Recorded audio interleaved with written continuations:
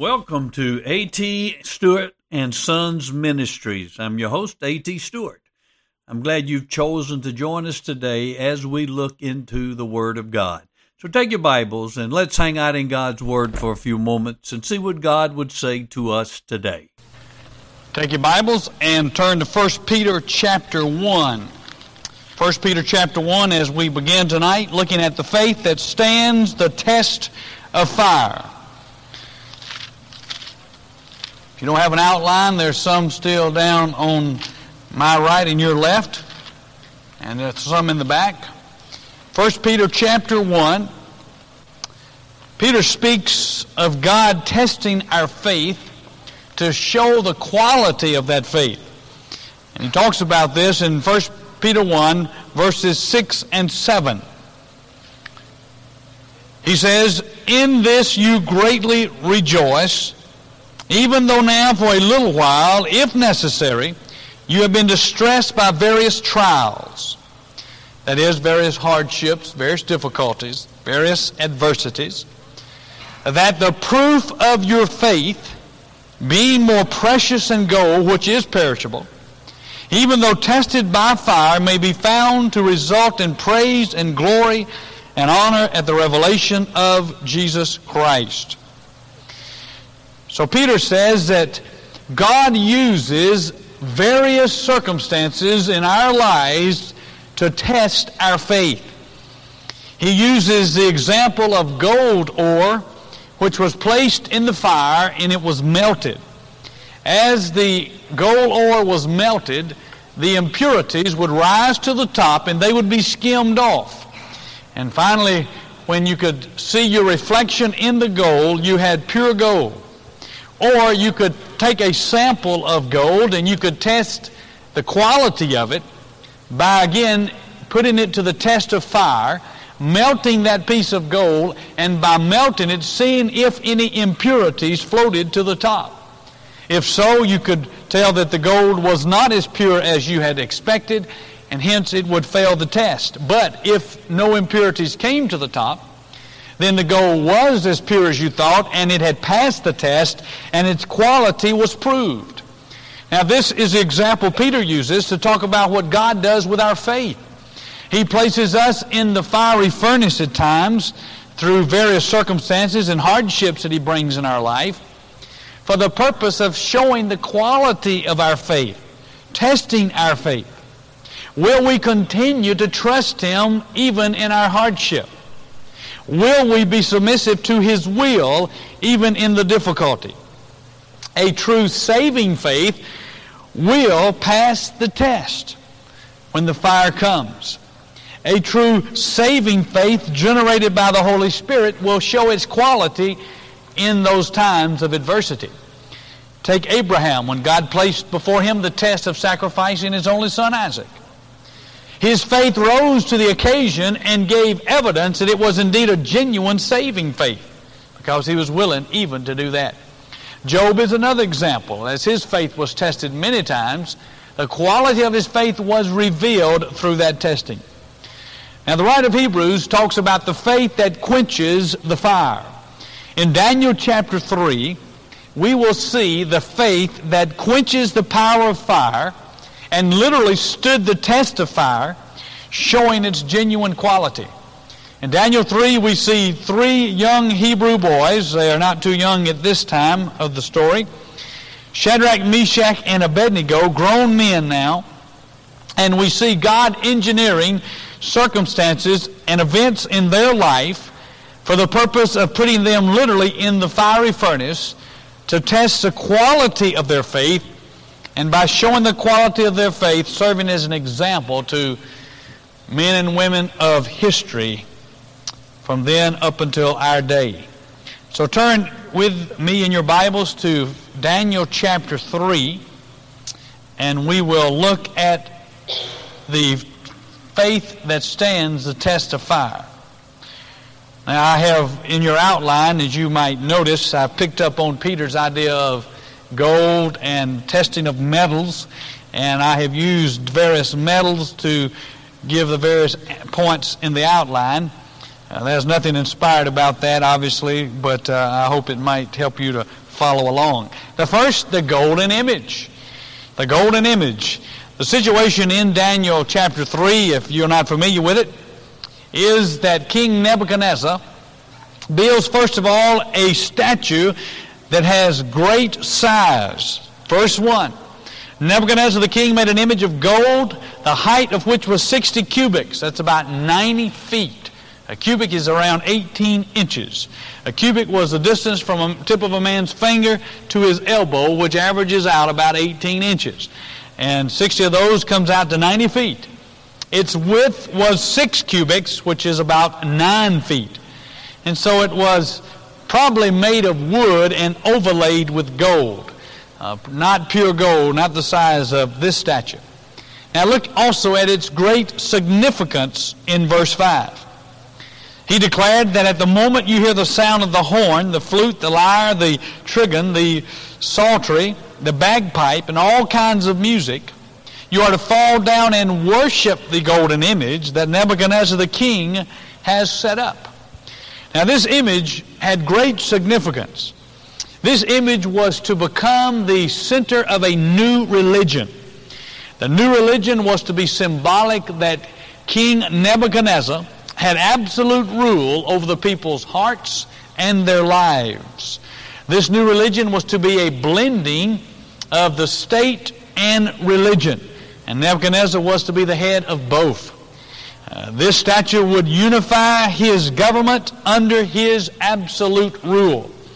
As we have said, if any ruler is going to control the people absolutely, he needs not only to control their mind, but their heart, and he needs to have a religious system coupled with his government rule.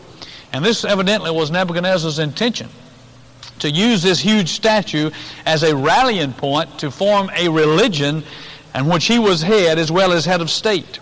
And so everyone was to bow down and worship this golden image. Notice its great dedication. When he builds it, he goes out and sends word to the furthest parts of his kingdom in all the languages of all the peoples that all the rulers should assemble together. Verse 2. Then Nebuchadnezzar the king sent word to assemble the satraps, the prefects, the governors, the counselors, the treasurers, the judges, the magistrates, and all the rulers of the provinces to come to the dedication of the image that Nebuchadnezzar the king had set up. And so this was not a small thing. This was the largest event of that nation, as all the leaders came and they were to bow down again and worship the image. By giving homage to this image, they were saying symbolically that they recognized King Nebuchadnezzar was the absolute ruler, and they were giving him their unquestioned allegiance. And not only them, but all those people under their authority were doing so. Now this was so important. Anyone who did not bow down and pay homage to this statue, hence giving total surrender to King Nebuchadnezzar of heart and will, would be thrown into the fiery furnace. Now imagine such a national event. If we could even begin to imagine something in the United States of this magnitude, of all the leaders of our local governments and state governments and federal governments all assembling in Washington, D.C. And we had some tremendous ruler who was an absolute ruler, and he was calling on all of them, and they were willing to bow down and give allegiance to him and to this image that he had erected. You can see the great pressure that was going on in society, and if anyone did not bow down, they would be given the electric chair immediately and put to death without any appeal and without any waiting period, but immediate death. You can see the pressure. And this is the pressure that stood against these three Hebrew men, Shadrach, Meshach, and Abednego. Now, that's the golden image. Let's move to the ironclad charges brought against them. Now, there were certain Chaldeans who noticed Shadrach, Meshach, and Abednego did not bow down and pray to this image. Now, they were probably jealous because these three Jews had been elevated to positions of importance and leadership in the kingdom. You remember in chapter 2, when Daniel had interpreted the dream, the king gave him great favor, and he remembered his 3 friends in verse 49 of chapter 2. And Daniel made request of the king, and he appointed Shadrach, Meshach, and Abednego over the administration of the province of Babylon, while Daniel was at the king's court. And so they had been given positions of great authority and leadership in the kingdom. And these Gentiles, no doubt, these Chaldeans, were jealous about it. And so they were keeping an eye on him, even as some would later keep an eye on Daniel when the law was passed that you should pray to no one but the king. So they were probably looking to try to catch these guys. And when these guys didn't bow down, they said, here we have an ironclad case against them. Notice in verse 8, it says, for this reason, at that time certain Chaldeans came forward and brought charges against the Jews. Now you see the phrase brought charges in the Hebrew, it means ate the pieces of. I mean, that is a strong terminology, a strong word picture for vicious charges. They were not just polite charges. These men were very hostile toward Shadrach, Meshach, and Abednego. They, with their words, tore them to pieces in front of the king. Notice in verse 12, as they're speaking to the king, and there are certain Jews, they say to the king, whom you have appointed over the administration of the province of Babylon, namely Shadrach, Meshach, and Abednego. And these men, O king, have disregarded you. They do not serve your gods or worship the golden image which you have set up. They've disregarded you. You've placed them in authority, and they could care less what you say. They have more or less turned up their nose at you, King Nebuchadnezzar. And so they are bringing their charges against these 3 guys to the king, knowing that it's going to cost these guys their life. Now look at the sterling faith of these 3 men. First of all, we see the king's rage in verse 13. Then Nebuchadnezzar, in rage and anger, gave orders to bring Shadrach, Meshach, and Abednego. And then these men were brought before the king. Boy, he was infuriated. He couldn't believe somebody had the audacity to refuse and defy his order, his clear order. He brings them in. He gives them another chance. He realized that they were good leaders, and he didn't just want to do away with them. So he says, I'm going to give you another chance. And he makes very clear for them what the punishment's going to be if they don't bow down. Look at verse 15. Now, if you're ready, at the moment you hear the sound of the horn, the flute, the lyre, the trigon, the psaltery, and bagpipe, and all kinds of music, to fall down and worship the image that I have made, very well. But if you will not worship, you will immediately be cast into the midst of the furnace of blazing fire. And what God is there who can deliver you out of my hands? He makes it very clear. Now look at their faith. They did not even need to think about their response. They didn't need to say, well, King, let us go think about this a minute. Let us go pray about this. Let us go consult with one another. This is a serious matter. Our lives are in the balance. No, they didn't even have to do that. They knew what they were going to do. They knew that to obey God was more important than life. These 3 men believed, first of all, that God was able to deliver them, that God was omnipotent. Look in verse 17. If it be so, our God whom we serve is able to deliver us from the furnace of blazing fire. They had no question about God's power. They knew that God was the all-powerful God, and that fire was nothing to him, and that God was well able to deliver them. So they believed in his omnipotence. They also believed that God would deliver them. Continuing in verse 17. And he will deliver us out of your hand, O king. Now, how did they know God would deliver them? Well, the Bible doesn't tell us, but evidently they had gotten a word from God that God was going to deliver them. Because as you and I know, and as the writer of Hebrews clearly tells us, God doesn't always choose to deliver us out of the problem. He sometimes, in fact many times, delivers us through the problem. But somehow they knew God was going to not allow them to be burned. And evidently they'd gotten a word from God about that, and they confessed that to the king. Now, not only did they believe that God was able and that he would deliver them, but they wanted to make it clear to the king that they believed obedience was more important than life. Look at verse 18. But even if he does not Now that's not a term of doubting, but they're saying basically, but even if he didn't deliver us, even if he had not told us he was going to deliver us, even if us not bowing down to this image, even if us obeying God were to cost us our life, King, we still would obey God. They said, but even if he does not, let it be known to you, O King, that we are not going to serve your gods or worship the golden image that you have set up. They say, King, it is more important that we obey God than we live. Now here we see their faith being put to the extreme test of suffering and possible death. Now, they knew what was right to do, and they were going to do it, trusting God with the consequences. Now look at the king's greater rage in verse 19. Then Nebuchadnezzar was filled with wrath, and his facial expression was altered toward Shadrach, Meshach, and Abednego. I mean, he got so mad that his face got all contorted. I mean, he was upset with them. He said, heat up the furnace 7 times hotter than it's ever been. Tie them up and throw them into the fire. In fact, the fire was so hot it killed the mighty soldiers that hurled them in. Now that's God's way of showing us that it was really a deadly fire.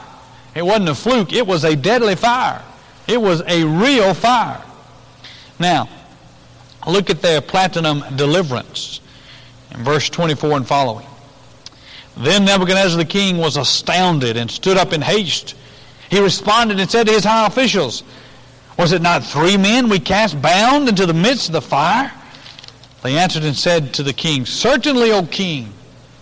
He answered, he said, look, I see 4 men loosed and walking about in the midst of the fire without harm. And the appearance of the 4th is like a son of the gods. And Nebuchadnezzar came near to the door of the furnace of the blazing fire, and he responded and said, Shadrach, Meshach, Abednego, come out, you servants of the Most High God, and come here.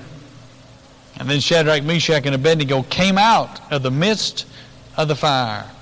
And the satraps and the prefects and the governors and the king's high officials and the gathered around and saw in regard to these men that the fire had no effect on the bodies of these men, nor was the hair of their head singed, nor were their trousers damaged, nor had the smell of fire even come about them. God had mightily delivered them. The king put them in there tied up, and he looks in and he says, I put 3, but now I see 4. And the 4th one looks like the Son of Gods, the Son of the gods, which was none other than Jesus, was it? This king, not knowing Jesus, couldn't say the Son of the living God, but he recognized this 4th person was not just a person. He was a supernatural being. Now notice it was in adversity that they met Jesus. It's when we go through the hardships that we really see God. And we all want to see Jesus, but we don't want to go through adversity. We don't want to go into the fiery furnace. We just want to see Jesus.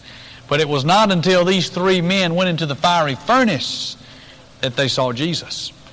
But it was in that adversity, in that hardship, that God made His presence especially real to them.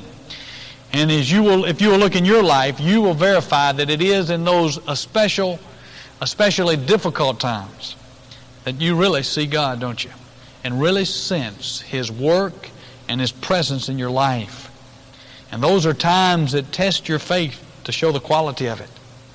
And their miraculous protection. God just moves in and supernaturally suspends the laws of nature. I mean, this fire does not harm them at all. It doesn't singe their hair. It doesn't even burn their clothes. They don't even smell like smoke. Isn't that amazing? The only thing that burned were the ropes that were around their hands that bound them. And Nebuchadnezzar recognized God's greatness. Look at verse 26. Nebuchadnezzar says, Shadrach, Meshach, and Abednego, come out, you servants of the Most High God. And that phrase, Most High God, means the uppermost God, the highest God. It was used when a lady would walk with 2 or 3 baskets on the top of her head, and that was used for the highest basket. In other words, this is Nebuchadnezzar's way of saying the God of Shadrach, Meshach, and Abednego is the greatest God. He recognized none of the gods of the Babylonians could deliver somebody from the fiery furnace, but their God was able to do so. Now, he never did acknowledge Yahweh as his God. He didn't come to a saving faith at this point, but rather he just acknowledged that their God was indeed the greatest God. And notice his brass confession. Nebuchadnezzar responded and said, "Blessed be the God of Shadrach, Meshach, and Abednego, who has sent his angel and delivered his servants who put their trust in him, violating the king's command, and yielded up their bodies so as not to serve or worship any god except their own God." Now, the reason I call this a brass confession is because it sounds good on the surface, but Nebuchadnezzar did not enjoin this confession with a saving faith. Nebuchadnezzar exalted God, but he did not come to a place of placing his personal trust in God, as you can tell from the rest of this book, and chapter 4 in particular. But it sounds good on the surface, doesn't it? Therefore, verse 29, I make a decree that any people, nation, or tongue that speaks anything offensive against the God of Shadrach, Meshach, and Abednego shall be torn limb from limb, and their houses reduced to rubbish heap, inasmuch as there is no other God who's able to deliver in this way.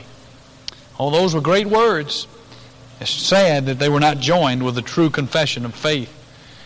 And then verse 30, Nebuchadnezzar exalts Shadrach, Meshach, and Abednego still further in his kingdom. Then the king caused Shadrach, Meshach, and Abednego to prosper in the province of Babylon. Now, what are some practical lessons you and I can learn from Daniel 3? There are 4 lessons. The first one is a promise of persecution. All who desire to live godly in Christ Jesus will be persecuted. Jesus said, when the world hates you, don't be surprised. It hated me. And if they hate the master, what are they going to do to the servant? And if you and I will walk in obedience to God, if we will walk righteously, you can expect persecution. It will come, just like it came for these 3 young men. Second, the promise of preservation. The promise of preservation. God will preserve us, either out of the fire or through the fire. Either way, He'll be with us, and He'll preserve us. He chose to bring these 3 guys out of the fire. He may bring you through the fire, but He'll be with you, and He will preserve you. Third, there's a promise of promotion. The Bible says the road to exaltation is humiliation. First there is suffering, then the glory. These 3 guys suffered, and then they were exalted. They were humbled, and then God lifted them up. And as you go through the persecution and through the hardships and difficulties, and your faith is tested and it is shown to be a genuine faith, then God in His time will honor and exalt you. God says, I will honor those who honor me. And then fourth lesson is the one we have seen over and over in our study of Hebrews 11, and that is obedience is better than sacrifice. To obey God, no matter what the price or cost, is what God desires. To obey God is more important than life. To leave the consequences with Him, that's His business. Obedience is ours. Now look at the prophetic lesson. You remember from our study of Revelation that Babylon in Revelation represents the Antichrist and the one world government. Remember? The Babylon of the Revelation. Now what's that one world government going to do? It's going to do the same thing King Nebuchadnezzar did. It's going to erect an image. The Antichrist is going to have an image. The false prophet is going to bring that image up. And what's he going to call on everyone to do? To take the mark of the beast and give homage to this image. In order to buy and sell, you're going to have to bow down, Revelation 13, and give allegiance to this image of the beast. And for those who will not do so, they're going to be thrown into the fiery furnace. And I think we have a picture here of the one world government in Nebuchadnezzar of Babylon and the Antichrist, and we have a picture of us Christians in Shadrach, Meshach, and Abednego. And we will have to stand the test. And we will have to go through the fiery trials. But God will protect us. And He will either deliver us out of or through the persecution that the Antichrist will put upon us. So I think we have a prophetic lesson in this story as well. What about you tonight? Are you finding yourself in the fiery furnace?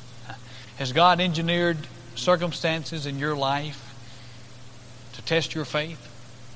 And maybe right now you're finding yourself in the furnace of adversity. Well, I want you to know that God desires to show that quality of your faith, the genuineness of your faith, as you do what? As you first of all trust God in this situation. He doesn't say you have to understand it. He just says He wants you to trust Him in it. He doesn't say you have to understand why. Just trust Him. And then secondly, are you doing what is right, what is righteous in the situation? You see, God desires us to have faith in Him and to obey His Word, which is to do what is right. You know, we can make so many of our decisions much simpler if we'll stop thinking about, well, what would I really like to do, and what would I really like to happen, and what might happen if I do so-and-so. If we just cut through all of that and just say, well, what is the right thing for me to do? What is the will of God for me to do as revealed by the Word of God? And then act in obedience, trusting God. Sometimes it's not as easy to find out what is right, and we must, again, seek Him, trusting He will reveal to us as He's told us and promised in Jeremiah 33:3. He says, call upon me and I will answer you and show you great and mighty things. I'll tell you what I want you to do if you'll come and call upon me. And then by His grace do what He calls us to do. And in so doing, He will preserve us through that adversity, and our faith will even be purified more, and the quality of our faith will come through. Let's pray. Father, I trust and pray that You are purifying our faith by Your mighty hand, that we will stand the test of fire as we trust You in adversity, as we do what is right. In Jesus' name we pray. Amen. 187, just as I am. Stand as we sing, 187. If you need to step out, you do so on the first verse.